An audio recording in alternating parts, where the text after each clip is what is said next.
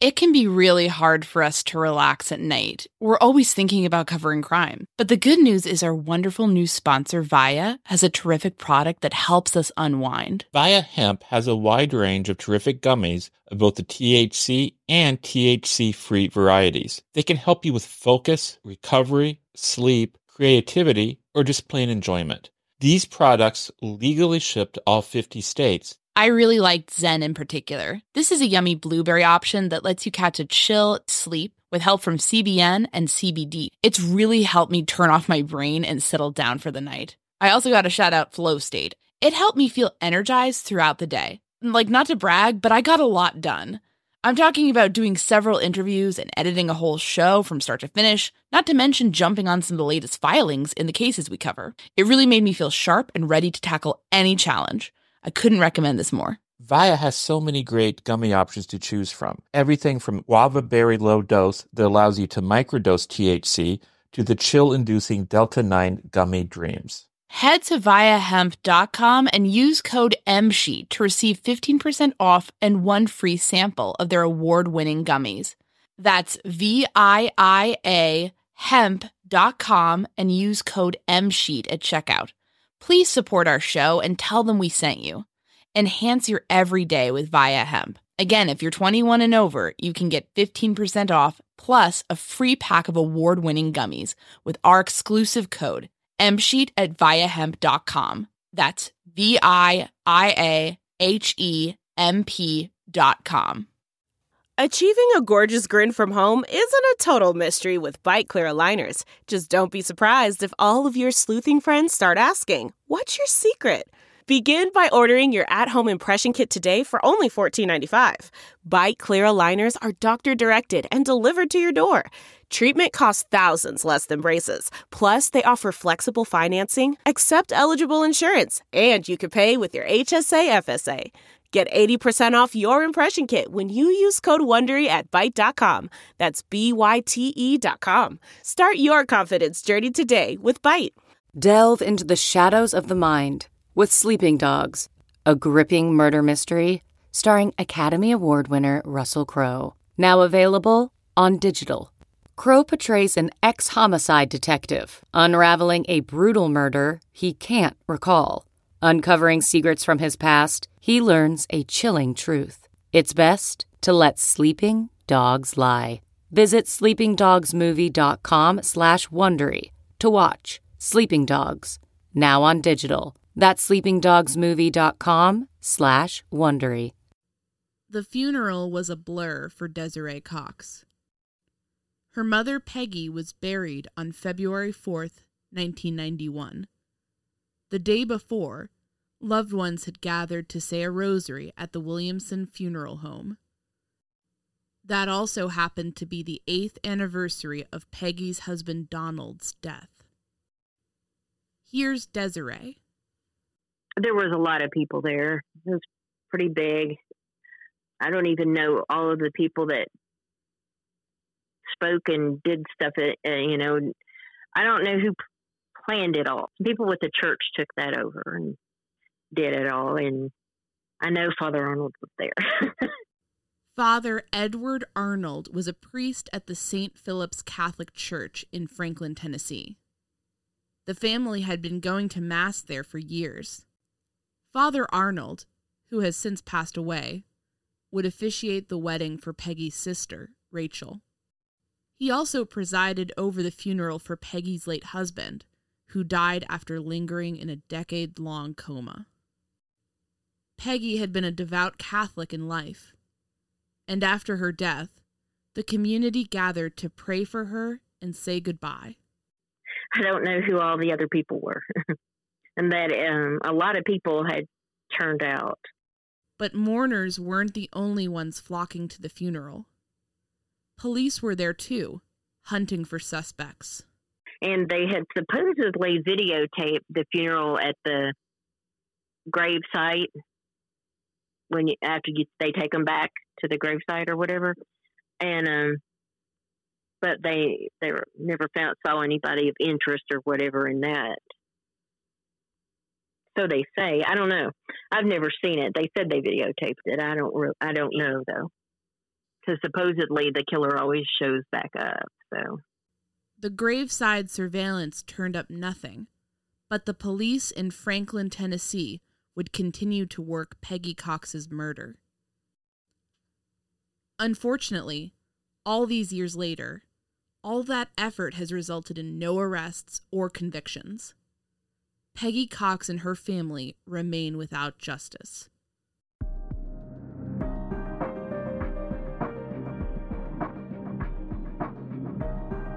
My name is Anya Kane. And I'm Kevin Greenlee. And this is The Murder Sheet, a weekly true crime podcast. Anya and I connected over the Burger Chef murders, a 1978 unsolved case involving the killings of 4 young restaurant employees. Now we're looking to track restaurant homicides. To help us understand the patterns of these crimes, we created a spreadsheet of nearly 1,000 eatery-related killings, the Murder Sheet. We'll be drawing on that data throughout Season 1 to give you a deep dive into undercovered crimes. We don't just rely on skimming the headlines. We dive into these cases to bring you in-depth coverage. We're The Murder Sheet, and this is The Murder of Peggy Cox, Part 2.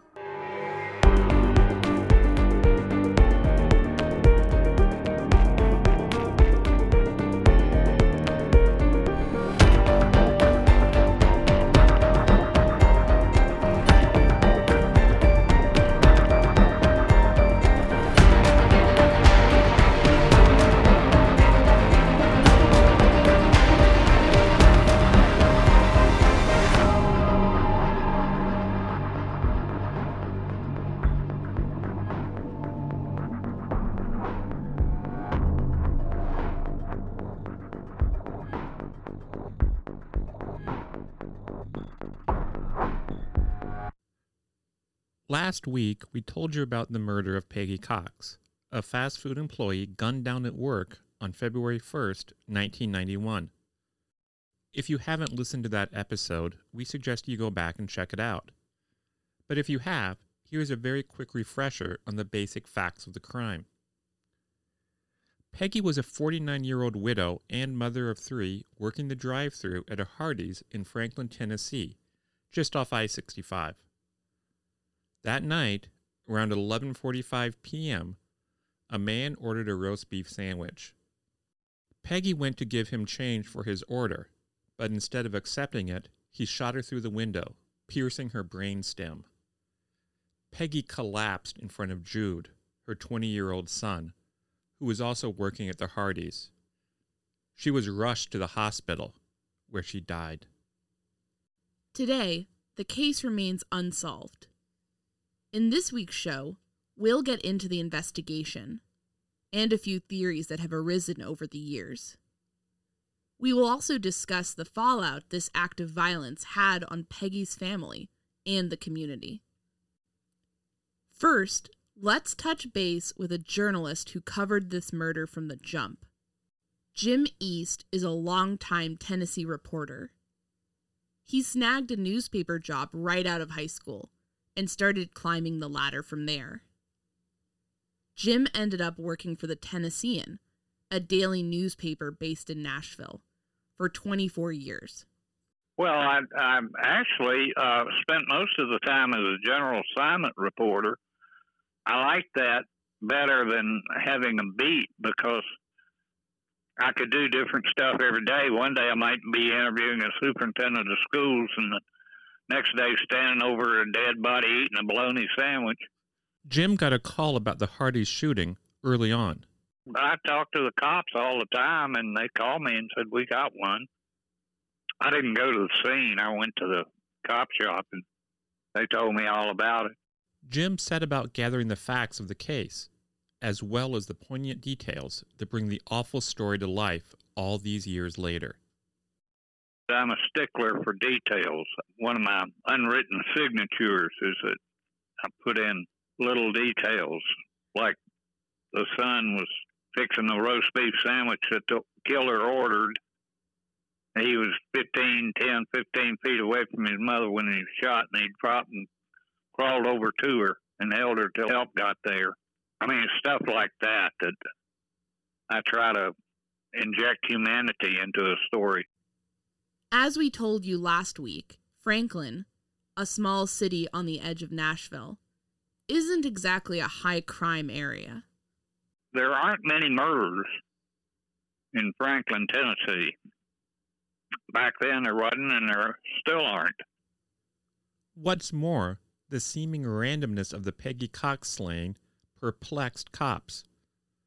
Initially, they tried to dig into Peggy's life by questioning relatives, seeking a motive for why someone might want her dead. Here's Desiree again. Because they kept saying and wanting to pursue the mad boyfriend scenario, and it's like, dude, she didn't have a boyfriend. We were trying to get her to be more, social and everything. She just hadn't started, she didn't have a secret life or anything. She worked at Hardee's and she went to church, and in between she might go to laundromat every now and then. She didn't really have anything going on. So they didn't have a lot of direction to go in as far as it being anybody that would have known her. There was a few guys, older guys at the time, who were like, hey, your mom's kind of cute, but she didn't have any boyfriends.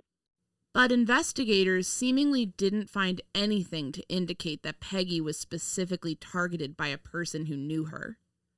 Here's Jim again, speaking about his impressions of the investigation. It was unusual, but it was still just another murder.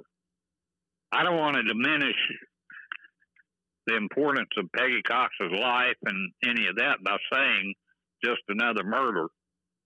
But in the practical terms, from a police standpoint, they investigated it just like they would any other murder. So investigators began running down other angles. Franklin police and the FBI declined the Murder Sheet's request for interviews about this case. But we were able to piece together once promising leads from talking with Desiree and Jim, and by researching contemporary news coverage. According to Jim, a random robbery gone wrong scenario seemed promising early on. Their theory was that somebody got off, it's right at an interstate interchange, a major interstate interchange with I-65. And their theory was that somebody got off at that exit, went through the nearest drive-through to commit a robbery, got scared and shot when Peggy saw the gun and turned. They shot her and then hit the interstate, and God knows where they are now. And so that was their theory of it. The thing they thought most likely was that somebody pulled off the interstate to rob a place quick and get back on it. The robber went bad. He killed her and hit back on the interstate, north or south, and was long gone. And you have to remember there were no videotapes and stuff like that much like there is now. Apparently, at some point, police told the Cox family that they were looking into a gang of teenagers. Desiree was skeptical of that lead because the teens were black. Witnesses described her mother's killer as a white man. And then there for a while they were like, oh, we think these kids in Columbia had something to do with it because they robbed a Hardee's in Columbia. And it's like, well, why would they why would high school? Yeah. No, I don't think that was it. Or whatever. After all, her mother had been shot so quickly. If robbery had been the motive, the killer would have had to have panicked almost immediately. They didn't get any money or anything, so I don't think, and as far as I know, I don't believe they even asked for any. Columbia is located around 50 minutes to the south of Franklin. We tried to find mention of the Columbia, Tennessee robbery on newspapers.com. We haven't had luck so far, but that doesn't mean much. Not all newspapers are housed on the site, and not every robbery attracts media attention. Interestingly enough, we did locate 2 other Hardee's robberies that occurred in Tennessee in the early 1990s. On June 19, 1994, 4 kids robbed a Hardee's on Highway 69 in Parsons, Tennessee. That's an hour and 40 minutes away from Franklin. They committed the crime in the drive-thru, but they used a pellet gun. On October 30th, 1994, a man walked into a location in Jackson, Tennessee. That's over 2 hours away from Franklin, and he robbed the place. On the surface, neither of those incidents sounds too much like the murder of Peggy Cox. Lacking any strong suspects for a potential one-off robbery gone wrong case, police pursued other possibilities. They wondered if the murder could have been part of some sort of series. A few years before my mother had been murdered, then at the time, the next exit up on the interstate, which was Moore's Lane, it's not the next anymore because it's grown so, exponentially. Now it's like 4 exits up or something. Anyway, there was like a quick sack market there, and a lady had been murdered in there. And about 10 years ago, they figured it out. Who did it? So we were kind of like, well, maybe they'll figure, because they were thinking maybe that, they were related, but they were able to rule that out, that didn't have anything to do with it. That quick sack case Desiree is referring to was the murder of Patricia Ann Smith. The 32-year-old clerk at the local gas station / convenience store was murdered in a robbery on October 25th, 1986. The gunman used a 12-gauge sawed-off shotgun. William Lee Tollett pled guilty to that crime in 1995. Then, in 1997, someone began a campaign of terror against fast food workers in the area. And then there was all those other fast food murders in Nashville and Clarksville by that weird dude. I haven't forgot his name. She's talking, of course, about Paul Dennis Reed. We'll probably end up doing a whole episode on him at some point.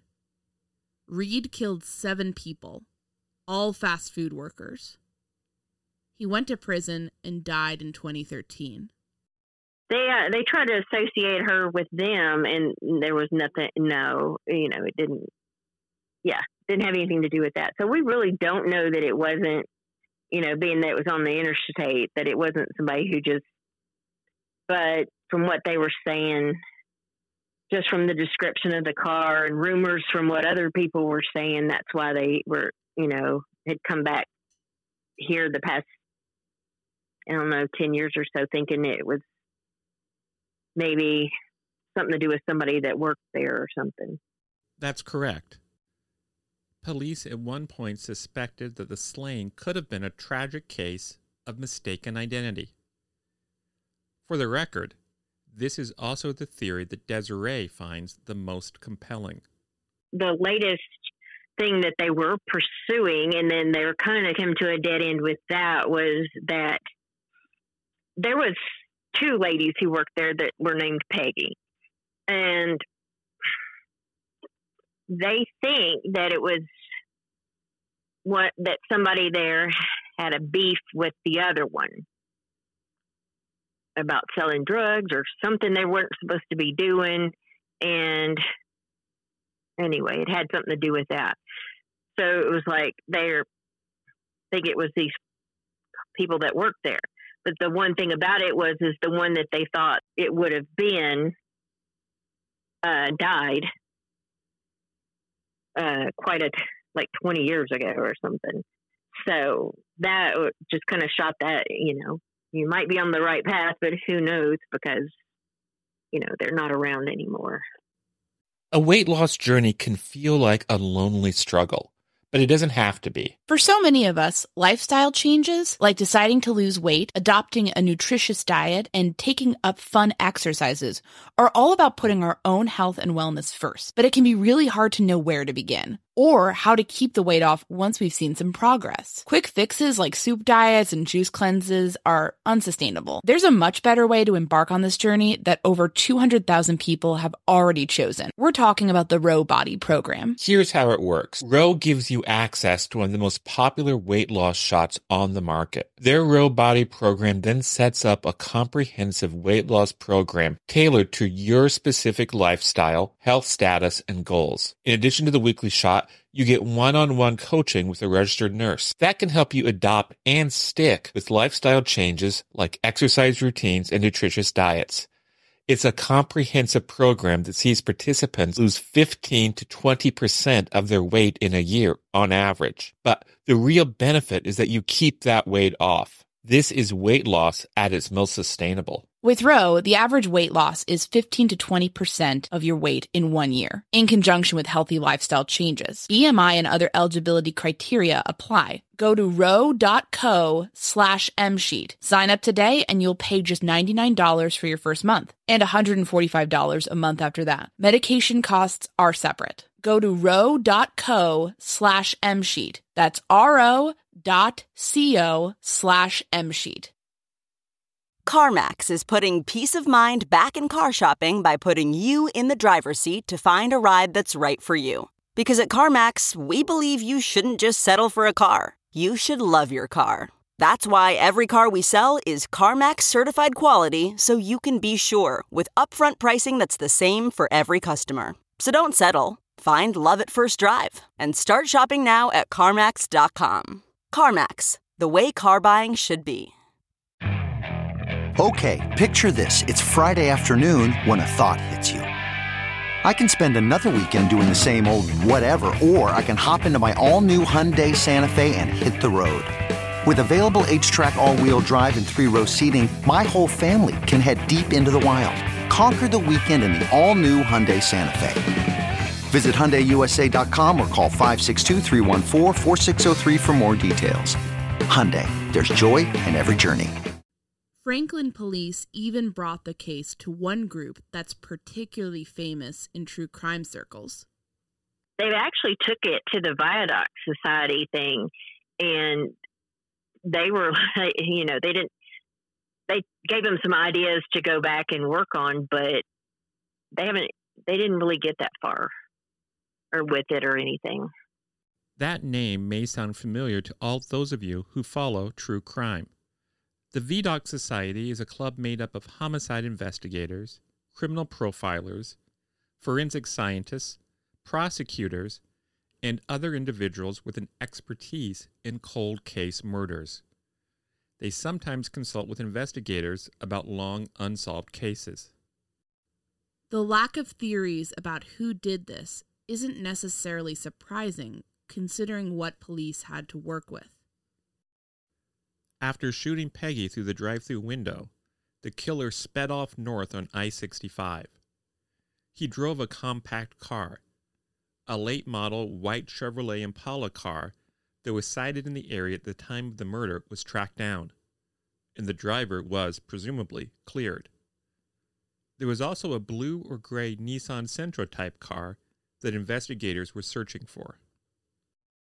Police even resorted to releasing a sketch of a possible witness, a white man with a narrow face and close-cropped hair. He was apparently located across the street at the time, servicing his rather distinctive vehicle. It was a gold compact car with a black or dark blue personalized front license plate reading Lisa or Liz. That's Lisa or Liz. He is not a suspect in the shooting, but we want to find out if he saw anything we need to know. Then Franklin Police Chief Fred Wisdom told Jim back in 1991. That there was that angle about the possible witness across the street at the Shell station, all that never really panned out. There was a car over there getting gas, apparently, at that Shell station, and that's the driver of that car was pumping his gas, and, who knows whether he saw anything or not. I mean, it was a long shot, but it was one of the only shots they had. Desiree filled us in on what people saw from the other businesses across the street from the Hardys. There's a gas station which was closed, but there was the Waffle House beside it. And it being Friday night, and at the time in Franklin, there was not much else to do. There was a lot of people at the Waffle House, but no one could really. And so there were several people at the Hardys at the time, but it had. By the time they realized what was going on, the car was getting out of there, and so basically everybody was like, it was like a silver or gray little 2-door car. Kind of back then, I think it was the Nissan Sentra kind of look is what they described, and that they saw like a white guy driving. And that's about all we could get out of any of them, because nobody really, like the ones at the Waffle House knew there had been a commotion across the street, but they couldn't really tell you anything. And then back then, they didn't have any cameras or anything going on. As for the narrow-faced possible witness who police were searching for, Desiree isn't sure where that description came from. And I'm not sure who actually even gave them that description. If it was one of the ones from the Waffle House or there was like a cleaning guy or whatever there, and I can't even tell you his name. He was an older guy. He was at Hardee's that night. My brother at the time knew him. I remember he had bad ankles. I don't even know why I know that. But he was there, and I don't know if he was able to give him that any of the description or not. That I don't know. The case remained open. All investigators were left with was an indistinct voice over an intercom and a few sightings of a compact car. There's no DNA. There's no sketch of the suspect. Just a cowardly slaying and a phantom vanished in the night. Circa 2014, Franklin police made a major push in the media to elicit leads. Desiree said that bumper stickers seeking information were distributed, and a billboard about the case went up. Police even set up a website, www.catchpeggie'skiller.com. Whether or not that attracted any movement is unclear, but the case is still unsolved. Detective Darren Barnes, who worked the case for a long time, retired in 2019. www.catchpeggie'skiller.com now leads to an error page. Once it looked like it was going to be unsolvable, it really drove them nuts, and probably still does, although the cops that worked the case, the lead cops on it, are retired now. And this eats at their ass. It drives them crazy. They wanted to find this guy or woman or whoever the shooter was. Meanwhile, the Cox family was left to deal with the sudden, violent loss of their mother. And that trauma was inflicted on not just Peggie's children, but her entire family. I had some little cousins who found out while they were, my aunt and uncle were trying to figure out how to explain it to them. They watched it on the news while they were in the other room. Family counseling sessions were set up for the 3 Cox siblings, as well as other relatives from both sides of Peggie's family. I mean, it's an ongoing thing as far as dealing with it. So, going to counseling just doesn't really fix anything. It sort of helps you deal with some of it. Desiree herself has continued to seek out therapy. She said her counselor has helped her view her trauma in a new way, to define herself as a survivor. I just never had thought of it that way, because I didn't it's like, oh, well, my mother's the victim, but, I was victimized too, technically, so, but I never thought of it that way, so it's a lot to think about. And of course, it wasn't just the Cox family that was affected by the murder. The surrounding community has also had to deal with the pain of Peggie's death and the lack of resolution in her case. people look at what it does to us, but it traumatized a lot of people. One of the girls I went to high school with, her husband was he was on one of the law enforcement. I don't know if he was with the county or anyway, he was working that night and was down there. It ended up, I think they called everybody on earth that night. And I didn't know to one of our later reunions that he had actually been there. It affected him quite a great deal, which I did not know that. But yeah. I guess too, she was only 49 and she had kids and that they knew, a lot of them knew us. So I guess too, that had a lot to do with it. Yeah. Well, yeah, it's just the fact it affects way more than, I guess people take into consideration when, they're just going to do this and, whatever. The ripple effect it has on everybody that, not, from the family and the friends to the people responding that, Desiree told us that she is sometimes worried that the killer would turn out to be a member of that community, someone she actually knew. You'd like to know what happened, but then again, you have to go through that, once you find out who did it, like if it's somebody you knew or something, then there's that whole scenario you have to deal with. And you think you're past everything, but then you're like, wow, that's a whole bunch of stuff that I wouldn't even, yeah, it's just weird. I don't know. If it was somebody that I knew or something like that, that'd be a lot to deal with. I mean, pretty much for the most part, I mean, I don't hold a grudge. I pretty much have let it go. But so I don't know how I would feel if I knew who it was that did it, or I came face to face with the person that did it. I'd like to say that I wouldn't change, my stance on that, but I can't say that. I'd like to think that I wouldn't, But then again, if I actually saw them, and I don't know. I guess that's where the scary comes in, is the unknown about all of that.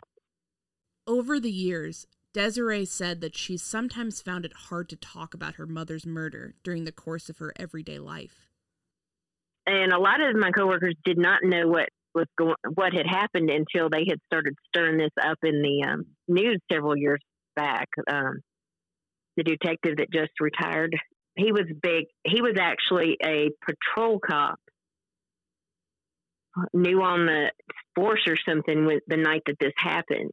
And anyway, he was big on stirring it up. So a lot of my coworkers didn't know about it until they would be at lunch or something, and it would come on the news, and they were like, "Oh my God!" I'm like, "I'm all right," because they're all freaking out because they just learned about it. So I have to remember that it's a shock to them, even though it's not like I've gotten used to it, but it's like, oh yeah, they're like, oh my God, you didn't tell, and it's like, what am I supposed to do? Just walk up and tell you one day? I mean, it's not something you generally just, bring up in conversation. But she has found out some surprising things about her latest crew of coworkers. Where I work now, I've had multiple coworkers that I've worked with who've had at least one of their parents murdered. And one of them was actually a teenager, and his father was murdered in front of him. And that was very odd, because to have so many people in one work together that had to happen, because you usually don't run across that very often. No. But I think most of those were solved. One of them I don't think was, but most of them were. But yeah, it's like we belong to a little secret society that no one knows about. Her mother's case remains a particularly infamous unsolved murder in the region. Yeah, pretty much you can bring it up, I don't have to usually explain much, because they'll be like, what happened to your mom? I was like, the lady that was shot at Hardee's, and they're like, oh my God, that's your mother. And I'm like, yeah, where have you been? Under a rock. They've had it on TV all the time now. So, but everybody knows, it's all I have to do is say the lady that was killed at Hardee's. And even now being, 30 years later, instantly people still know. Over 30 years have passed since Peggy was murdered at the Hardee's in Franklin, Tennessee. Some, including journalist Jim East, are pessimistic about the possibility that this case will ever be solved. I can't imagine that it will ever be solved. Unless maybe if the perp dies and his wife or somebody knows that he's the one that did it or whatever and would confess, maybe, but that's such a real long shot. I would be surprised if it were ever solved. Desiree holds on to some hope, though. Somebody out there still knows, and they're probably just not, maybe they're just not close enough or whatever. Yeah, well, it would be great if they knew something, if they would come forward and say something since it's been so long. I've got nephews who don't understand, why they don't have grandparents. And that's kind of strange, having to explain to kids why they don't have grandparents. But it would be nice to, them to come forward and so we can at least put it to rest. If the people aren't around anymore, or at least figure out who did it or whatever. Even though it's a scary thought to know, it would be nice to know. When we spoke to Desiree, we found her to be a smart, strong, composed woman. She seemed steady, even when talking about her mother's horrific death. Desiree told us that when she was interviewed about the case with her sister, she had a much harder time keeping back the emotions. Alone, though, she can make it through a detailed conversation about her mother's murder without cracking. She's Peggy's eldest child, after all. She's trying to keep it together for everyone. Still, the frosts of early February can bring back the memories. Yeah, she did. Yeah, hers was the first. Her birthday's the first. She died on the 1st. And then my dad had died on the February 3rd. So, yeah, the first few days of February are just not really cool. They're not too bad, though. And it'd be strange things. It's like, it was 1991 when she died. So, and one day I was sitting there and I was like, grabbed my cell phone. I was like, I need to call my mom. And then I was like, what the heck? Why are you going to call your mother? You can't call your mother. You forget. It's weird. Please, if you have any information on Peggy Cox's murder, call the Franklin PD tip line at 615-550-8404 or text 615-FPD along with your tip to 847-411. There is a $25,000 reward in this case.